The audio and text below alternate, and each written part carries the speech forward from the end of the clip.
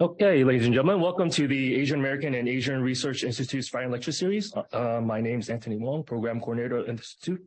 Thank you for joining us in person and online for our book talk tonight on Shapes, Lines, and Light, My Grandfather's American Journey, a new children's book by artist and author Katie Yamasaki on the life of her grandfather, famed Japanese-American architect Minoru Yamasaki. Katie has previously presented at the Institute in spring 2011 on visual dialogues, public art, and social transformation about her public art projects covering the topics of Japanese incarceration to the militarization of inner city youth. That video is actually on our website and available to view after this talk over the weekend. Katie Yamasaki is a muralist, children's book artist, and a teaching artist at the Center for Fiction in Brooklyn. She has traveled widely, painting over 80 murals with diverse communities around the world that explore local issues of identity and social justice. Her children's book work focuses on similar themes of social justice and stories from underrepresented communities. Her murals take a participatory approach, working with local community members to find ways to best share the stories they want to tell. In addition to tonight's book, Shapes, Lines, and Light, which is available for purchase after this talk for $12, we take credit cards, and you have to have exact cash if you want to pay with cash. She'll autograph copies for you. In addition to that book, which just was recently published, and you went on a big book tour recently, right? From the West Coast, now back to the East Coast. Katie's other books include When the Cousins Came and Fish for Jimmy, recounting personal family stories about World War II incarceration camps and growing up in a multiracial family. She has also co-authored Everything Naomi Loved with Ian Lendler, dealing with the topic of gentrification. Katie is currently in the early phases of multi-year residency with the Women and Justice Project in partnership with justice organizations around the city to build a campaign of legislative reform and culture change around issues of gender justice and mass incarceration of women. You can learn more about Katie's work on her website, katieyamasaki.com, or you can follow her right now on Instagram, if you pull out your phone right now, at Katie Yamasaki. And with that, please welcome Katie Yamasaki. Well, thank you all for coming out. Again, I'm really happy to be here. I've been talking about this book a lot, but it's nice to kind of be among adults. It's nice to be back at the Institute. When I think back to 2011, I wonder, what was I even talking about? But that was pretty concise. So, I'm going to go ahead and start, talking about this latest book. Let's see. I grew up north of Detroit in a factory town in the 1980s. And I grew up kind of knowing that my grandfather was this famous architect. And I was always really curious about him and kind of curious about his legacy.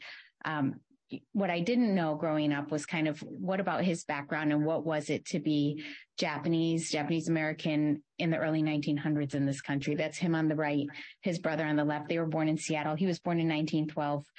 And, he became well known and well regarded for these kind of beautiful structures that he built in the 1950s and 60s. That had these feelings of like serenity, surprise, and delight. Those were his kind of some of the buildings that we knew about. But what we really knew about and what kind of the world constantly reminded us about was that he was the architect of the World Trade Center. So growing up in Michigan at that time in the 1980s, people would say things to us in our class like, was your grandfather a kamikaze pilot? It was a very anti-Japanese, specifically anti-Japanese place to live at that time because of the auto industry. So where we were was a town that was built around a GM factory.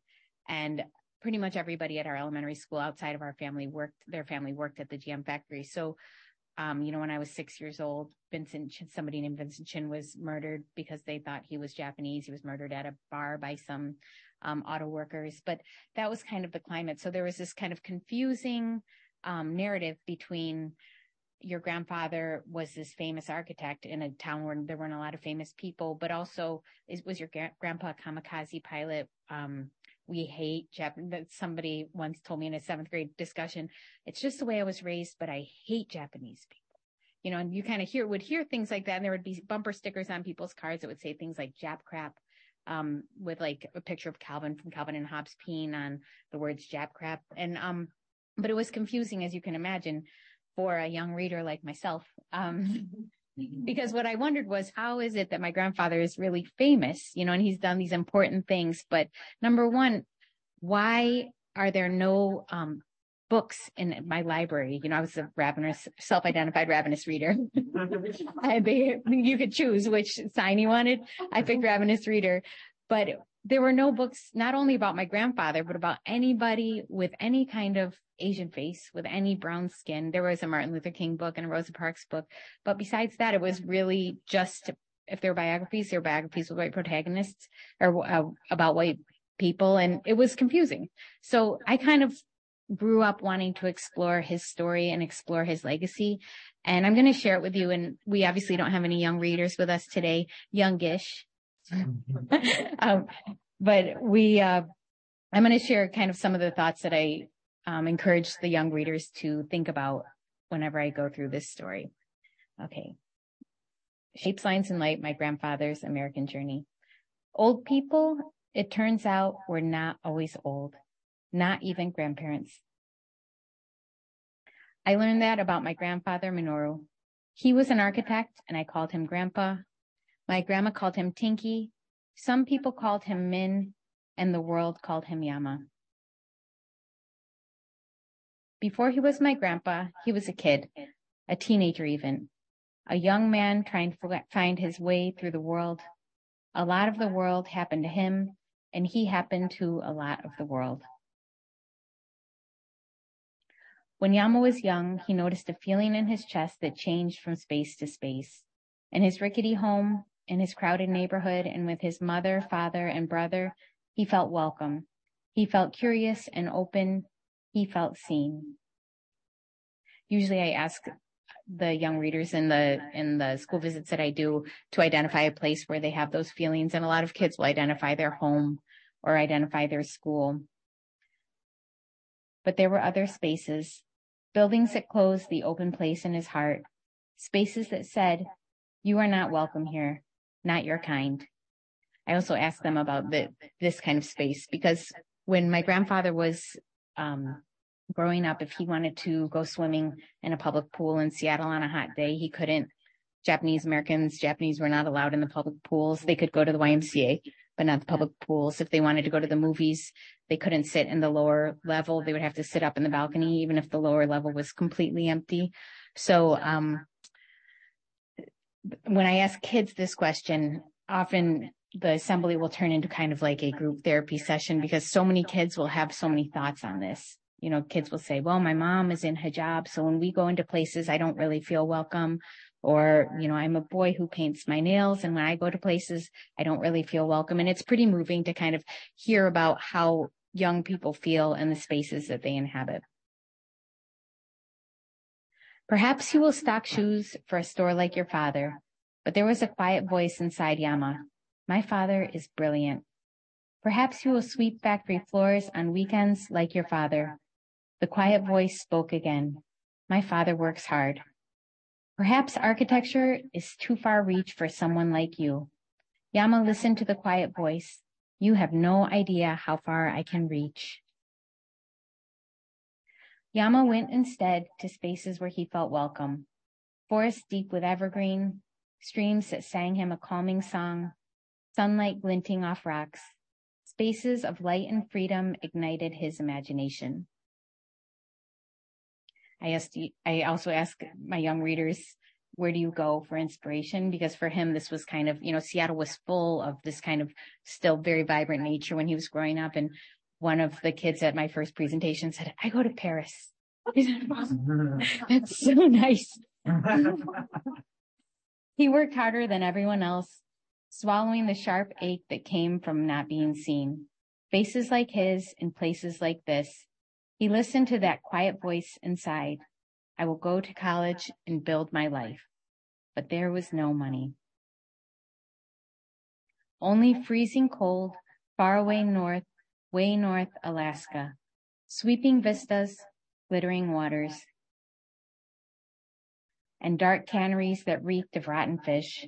No fresh air, no light, no rest, working 18-hour days. So many Nisei like him, those born in America to parents who had come from Japan. Is this where they think we belong?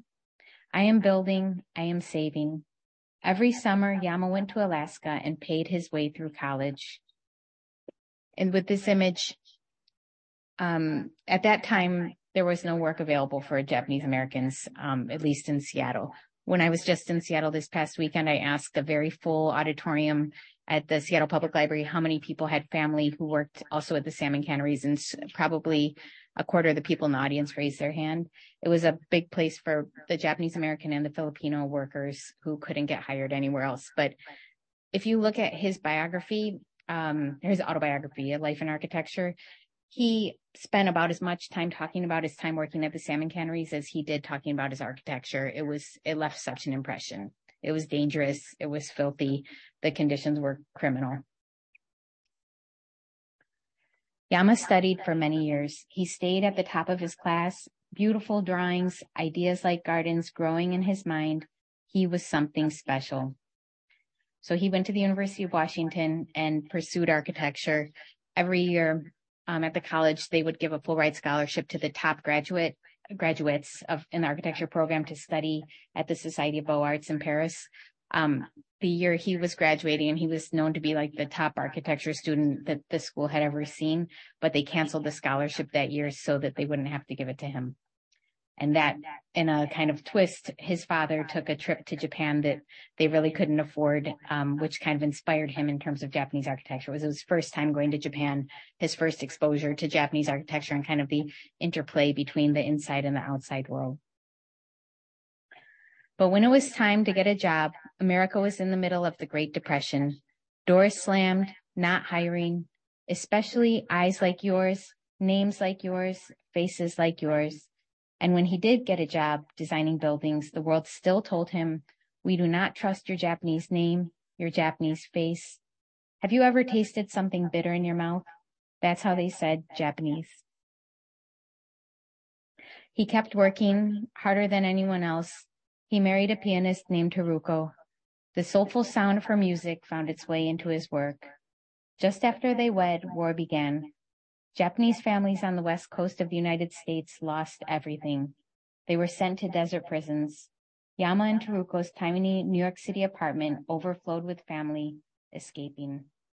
So our grandparents were married December 5th, 1941, and Pearl Harbor was December 7th, 1941. She was on a full ride scholarship to Juilliard for graduate school to become a concert pianist. But the night of Pearl Harbor, her father, who was part owner of a produce market, was arrested by the FBI and sent to a military prison because they suspected that because he was part owner of a produce market that he must be some kind of spy, which is as crazy as it sounds. But I think the one thing that people may not think about a lot, who haven't spent a lot of time thinking about the camps and the mass incarceration of Japanese Americans, was the economic devastation to the community.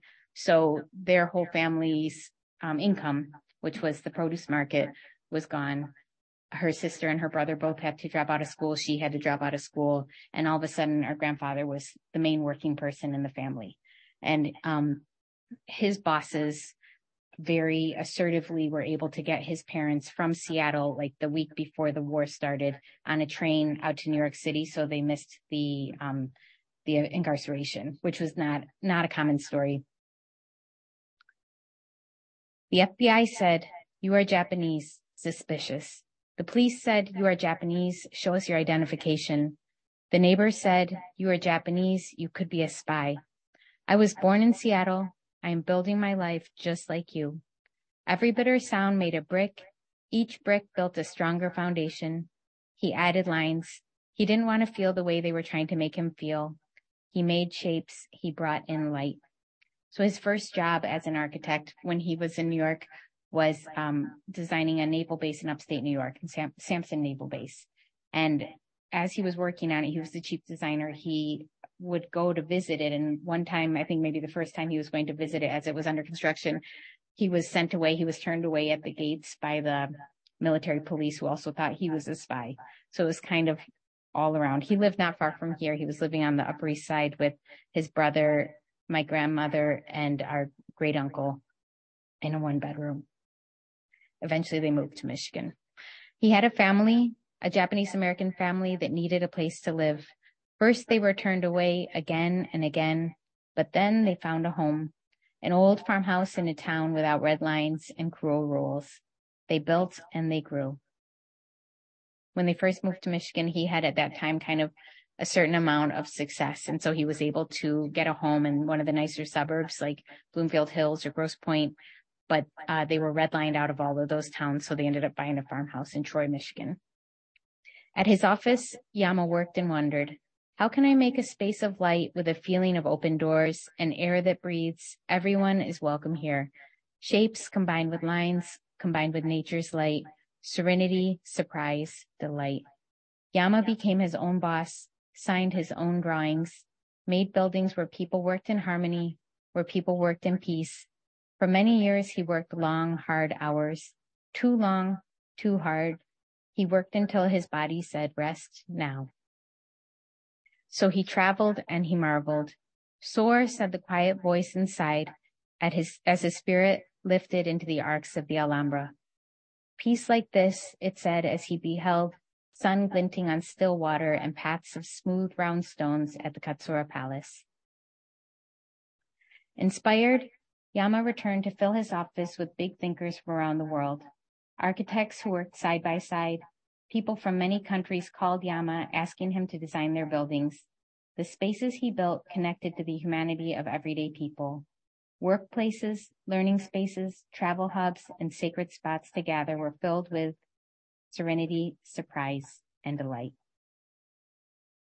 His work grew, his name grew, the pressure upon him that grew too. He made mistakes and had regrets that would take time to fully understand. People he worked with didn't always agree or share his vision. Things didn't always work out the way he planned. So this is the Pruitt-Igoe house apartment complex in St. Louis, Missouri. And this was, along with the World Trade Center, probably the project that he was most known for, but also kind of infamously known for. So in the architecture world, a lot of people would say things like, oh, Yamasaki, World Trade Center, Pruitt-Igoe, that's a tough legacy. And when I was preparing to kind of make this book, I would think like, but he designed more than 200 buildings, but this one, as well as the World Trade Center, was very publicly exploded on national television for different reasons. And it was a very troubled project for a lot of reasons that were actually outside of his control, but he was very much scapegoated for the disaster of this project. If you wanted to learn more about it, I would recommend Nobody by Mark Lamont Hill or Sand Future by Justin Beal, which kind of eloquently talks about how a lot of people who were in this housing project ended up in Ferguson, and it's all kind of related to the uprising there. But one thing about this page that I like to talk about is the reviews, because a lot of the reviews of his work they would start out by talking about his body and his diminutive stature and his tiny frame and his decorative kind of shapes in his buildings, kind of in an effort to emasculate him and diminish his work, which is a pretty common narrative of the Asian American man. So reading those reviews is tough, but it really took a toll on him over time. But so often Yama found his way, bringing the outside world in, letting the sun shine through ceilings, illuminating shapes, the reflecting water of a still pool, quieting a busy mind, so one might sit in peace. His shapes, lines, and light brought to so many serenity, surprise, and delight. And there was home, a home that was made of shapes and lines and light, a home filled with Ruruko's music, a home that was filled with children and then grandchildren. So I'm this one. My sister, who's right there, is the one with the blocks on the floor with the Brontosaurus t-shirt. Many years later, a terrible thing happened. But he had died years before. If he had been alive, his heart would have broken into 1 million pieces, not for the buildings, but for all the people who went to work there in peace, for all their families, and for what happened afterward. I lived there then in New York City, and it made me wonder, what do buildings stand upon? There is the earth, the soil, the concrete, the steel beams. There are our stories. and the feeling we have and the space that is made from shapes and lines and light. This was not the first time I did a book about my grandfather. My first book about my grandfather was when I was in third grade. I was very interested in him as this figure. And basically what we knew was your grandpa designed the World Trade Center. That was kind of all we knew. So I took it upon myself to interview him, but I still didn't get much depth. I kind of, was interested in the things that a kid might ask. What is your favorite color? And then putting my own, editorializing it, that white is not a color, actually. But what I didn't really wrap my mind around was kind of why somebody growing up in the world that he grew up in, the time that he grew up, in the spaces that he was in, would grow up to want to make these very unusual spaces with a focus on the human experience inside of those spaces, with a focus on the emotional experience.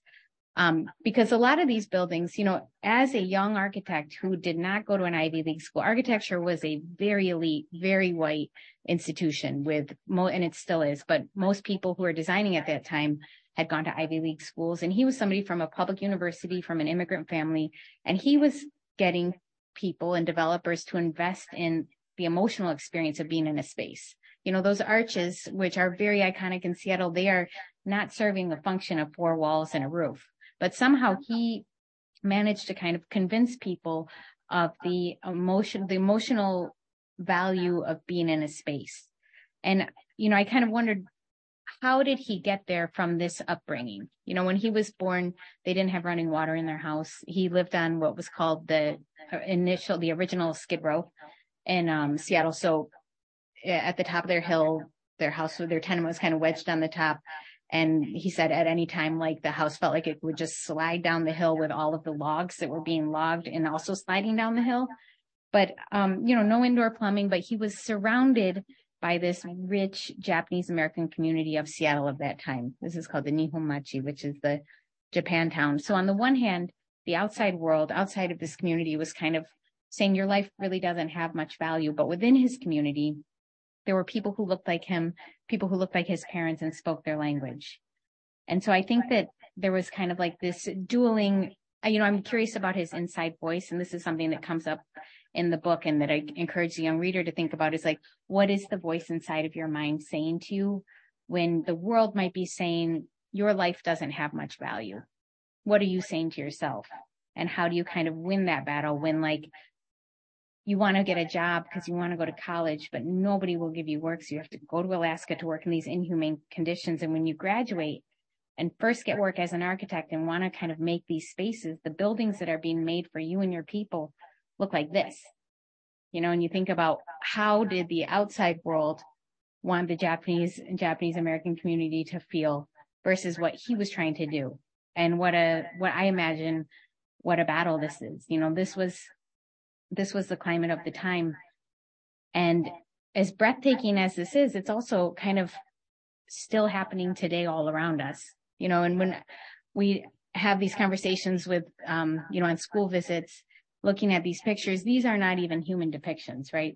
That's green skin, and this is, it's kind of how to be afraid. And when we look at the Asian American experience right now today and think about how Asians are so often kind of swept into a single narrative, the model minority, or kind of there's no distinction from one Asian to another when you think about how many people it is. I was thinking just the name of this institute, Asian and Asian American Research Institute, how many people that is, the Asians and Asian Americans, but the dehumanization kind of was so, it was so obvious at that time. And, he found a way to kind of, I think he made it his mission to be seen, and he made it his mission to kind of build these spaces. And what he was kind of known for was building at a human scale, using forms from nature, using forms that were inspired a lot from Middle Eastern architecture, some European cathedrals, and then a lot of inspiration from the interplay between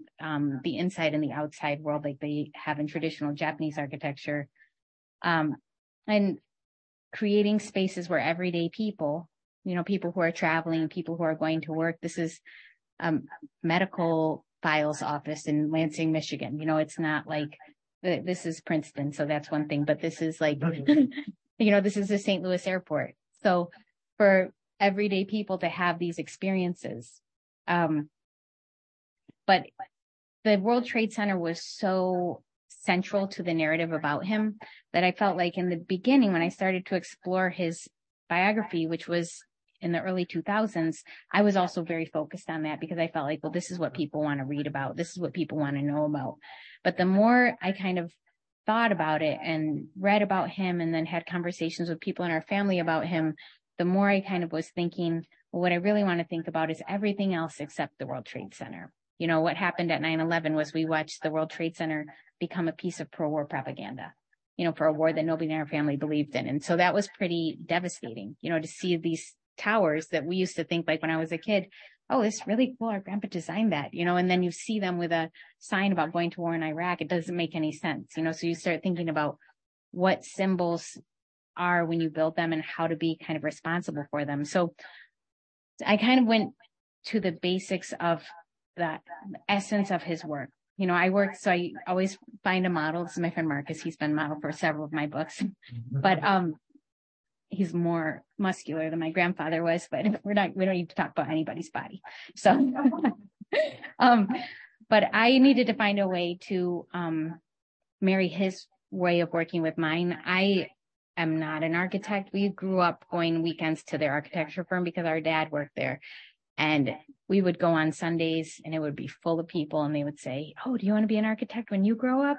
I'd be like, no, I don't know what this is, but I know that my friends are not at the office right now on a Sunday. But, so I'm more of a painter and I enjoy collage as well. So I kind of had to figure out how I would deal with the intricacies of his work because I also don't really work digitally. So I worked in collage and kind of work to cut out these forms and try to get them integrated into each illustration, kind of imagine the surreal nature of how he might have seen the world and how he might have looked at a forest, you know, and imagine kind of experience the arches of a tree or how he might have looked at like the skeleton of a deer or the frame of like a beehive. So they kind of went up one by one at the studio. This is a very large children's book, large picture book. It's about 10 pages longer than usual, which you feel when you're reading it to a bunch of first graders. It's really more for older kids. But, you know, I kind of would just take it from the drawings through paintings with acrylic gouache and then add in the collage. But, you know, my goal was to kind of bring in what it is to feel a certain way in a space, because that was kind of what he most cared about. And that was at a time when people were designing buildings to kind of awe and intimidate and overwhelm and overpower. He was trying to design buildings that would inspire. And a lot of the time when I'm doing these kind of author visits, kids will ask me, how did he inspire me in my work? And for a very long time, like my whole life, I kind of said, I don't want to be an artist. For my whole early life, I said, I don't want to be an artist because it felt like too much pressure. You know, our grandfather was who he was. Our grandmother was like this classically trained concert pianist. Our uncle won the Pulitzer Prize for documentary photography. It felt like too high a bar. But what I kind of have come to realize is that in some way, the experience of being seen in a space is something that I feel like I share with him. What he cared about was creating these spaces where people could feel fully human. And in a lot of ways, that's kind of what I've devoted my work to as well. It turns out differently a lot of the time. I work in a lot of kind of correctional facilities and prisons. And for example, this project was with a group of teenage boys outside of Philadelphia.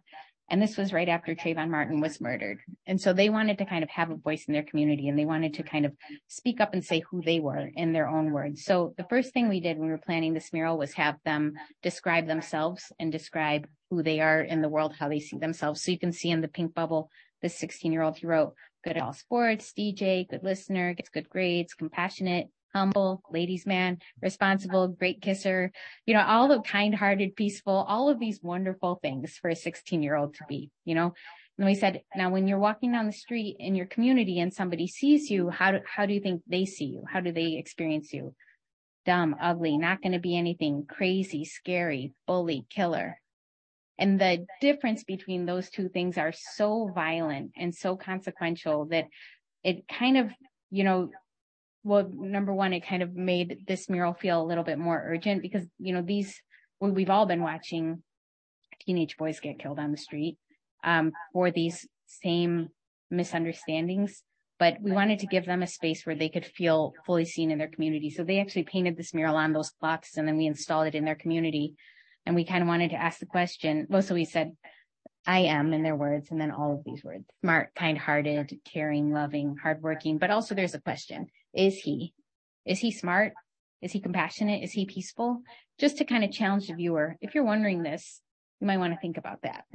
And one of the reasons I think that type of work has drawn me in so much is because I think about our own family. This is our grandmother's family. They came from Okinawa to Los Angeles in the early 1900s. Our grandmother's all the way on the right. And then that's our grandfather's family that immigrated from Tokyo, the Tokyo area, to Seattle. And I think about like the words that I would associate with our family, hardworking, creative, loving, devoted, adventurous. And then like the words that society at that time, and even still today, if you were to write a list of words that has been associated with the Asian community in the last 3 years, but also the last 100 years: spy, traitor, enemy, animal-like, dangerous, menacing. So what I've been thinking about a lot when I've been taking this book around is, what are we looking for? What are these kind of messages that we're getting, and where are they coming from? So this is stuff that came out in magazines like Time Magazine. And in the 1940s, how to tell Japs from the Chinese, because the Chinese were our allies and the Japanese were not. And they're physical descriptions, and when I've talked about this with kids, they kind of are asking, well, what is it? What is it? And the whole point is that it is just fabrication, complete fabrication to create an enemy, and then it's not like even describing like body types, skin colors. Like the Japanese are jaundiced yellow, while the Chinese have like a golden glow. And it would be funny if it wasn't so horrific, right? And so it's interesting to think about where we see these types of things show up today. Because when I think about our family, especially at that time, just kind of starting out, these two things have nothing to do with each other.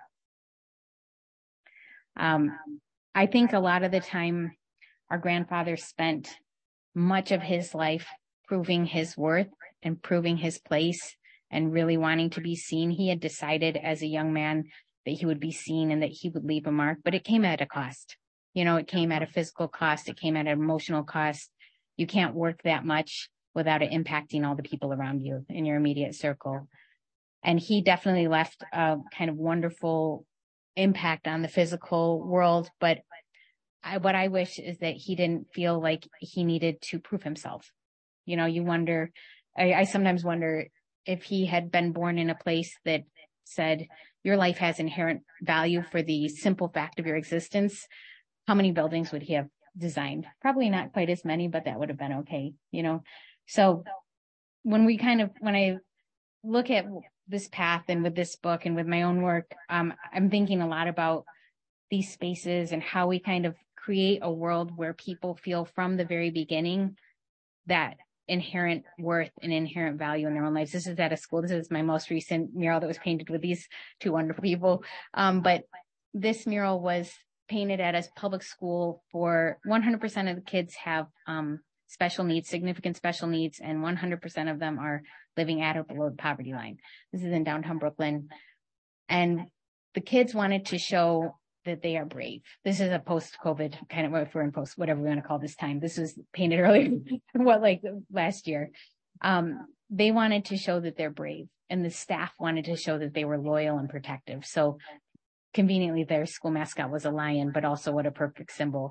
And then we also wanted to show the kids kind of in their full humanity, doing all of the things, taking away that idea of a single story that, oh, you have special needs, so this is your whole story, or, oh, you're poor, so this is your whole story. They wanted to show, we did a lot of workshops where they kind of showed all of the things that they love doing. And then we put them on a ground that's moving, because I think one of the things that was impressed upon us by the staff and by the families of the kids was how challenging the constantly changing world of like 2020 to 2022 has been, where you are constantly adapting every single day to the world, and its constant changes, and still working to provide a stable place for these kids. Because I think, and this is our daughter, I think that at the end of the day, whether it's with this book or with any of these murals, what I hope most is to kind of be creating a space, a place where people feel most seen and most able to kind of have expansive choices and live an expansive life. And, this book has been incredible speculation in some ways because our grandfather died when I was 10, when Mariko was 12. And so we didn't get to know him as an adult. We know his stories. We know his stories passed on from our father, from our aunt and uncle, but we've never had an adult conversation. But what I believe is that he would want kids to start from a place of understanding and feeling the inherent value of their own life.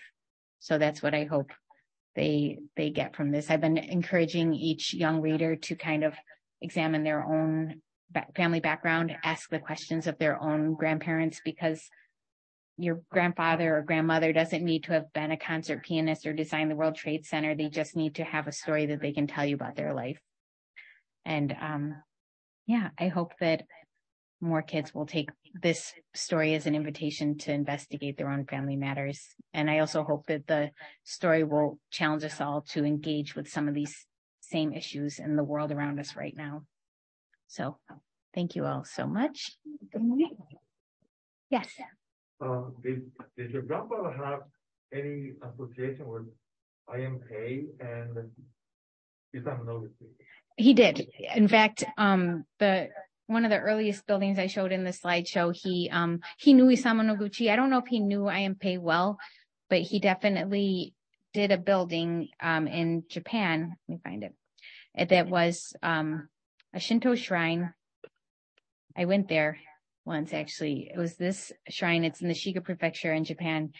And they cut off the top of the mountain so that the congregants could have a 360-degree view while in their service. And he did the main temple, but there is a large bell tower designed by I.M. Pei and a walking path designed by Noguchi.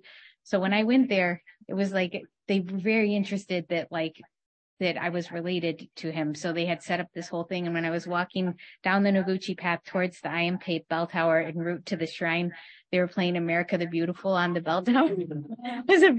Somebody was holding an umbrella over my head so I wouldn't get a tan. It was a very unusual experience, but he did know them. I think he and Noguchi in particular walked in similar circles when they were living in New York City in the 1940s. Yeah. But your grandfather never went to the camp. He did not, because he was here. Noguchi did. And voluntarily, yeah, he put himself in and then got out. What about Ansel Adams?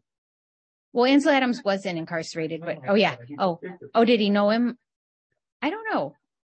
I mean, those pictures are wonderful, though, that he took, but I'm not sure if they had any relationship. It does seem like a lot of artists at that time had a lot of overlap. Yeah. The story with Noguchi was that my grandmother's sister was courted by Noguchi. Apparently he courted many people, but it was courted by Noguchi, and that she chose our great uncle Jim was a great source of pride for our great uncle Jim. Yeah, he was dating Frida. Oh, really? Yeah. He had great taste, I guess. Yeah, Anthony? To make this book, I started working on this book when I was in graduate school, I think. Well, maybe a little bit after. Our graduate school was the week 9/11 was our second day of classes. So right when that happened, and I was in an MFA illustration program. So we all wanted to make books, make children's books. And people would say, oh, but getting published is really challenging. So they would say, oh, Katie, if you do a book about your grandfather now, it'll for sure get published. But I thought that was so gross. So, and I also wanted to really distance his story from 9/11 as much as possible, because as things unfolded and we saw how the buildings were being used, and also just that the buildings were not a real representation of what he was trying to do in architecture. It certainly had elements of it. He wanted to impart serenity, surprise, and delight. That was kind of like his guiding principle. And there was some of that with the World Trade Center, but it was so, there was such a competition to make books in and around and about 9/11. What's the angle? Everybody kind of wanted a special angle, and I just didn't want to engage in that at all. So I started working on his story a little bit more in like 2006 or 7. But I was still central. I was kind of putting World Trade Center in the middle as well, because that was what I most knew him for. So then periodically from then until maybe 2018, 2019, I kind of would just dive in and dive out, and just hearing family stories about what he really cared about in terms of creating spaces became more and more interesting, especially as the world has kind of unfolded as it has. While I was working on the book, I worked on it mostly in 2020 and 2021. And it was very triggering. Just the present day world of 2020 and 2021 was so triggering in terms of his story, because it felt like this Groundhog's Day. I'm working on something that he experienced, being profiled by the FBI or being abused or harassed by neighbors, and then hearing about things happening all the time in our community was devastating. But it also felt like, well, this is unfortunately still relevant. That's how I felt about, I feel like with all my books, I wish that they weren't relevant. I'm happy that people want to read them, but I wish Fish for Jimmy wasn't relevant. It's about the, mass incarceration of the Japanese and the gentrification book. I wish that none of them needed to be in the world, but here we are.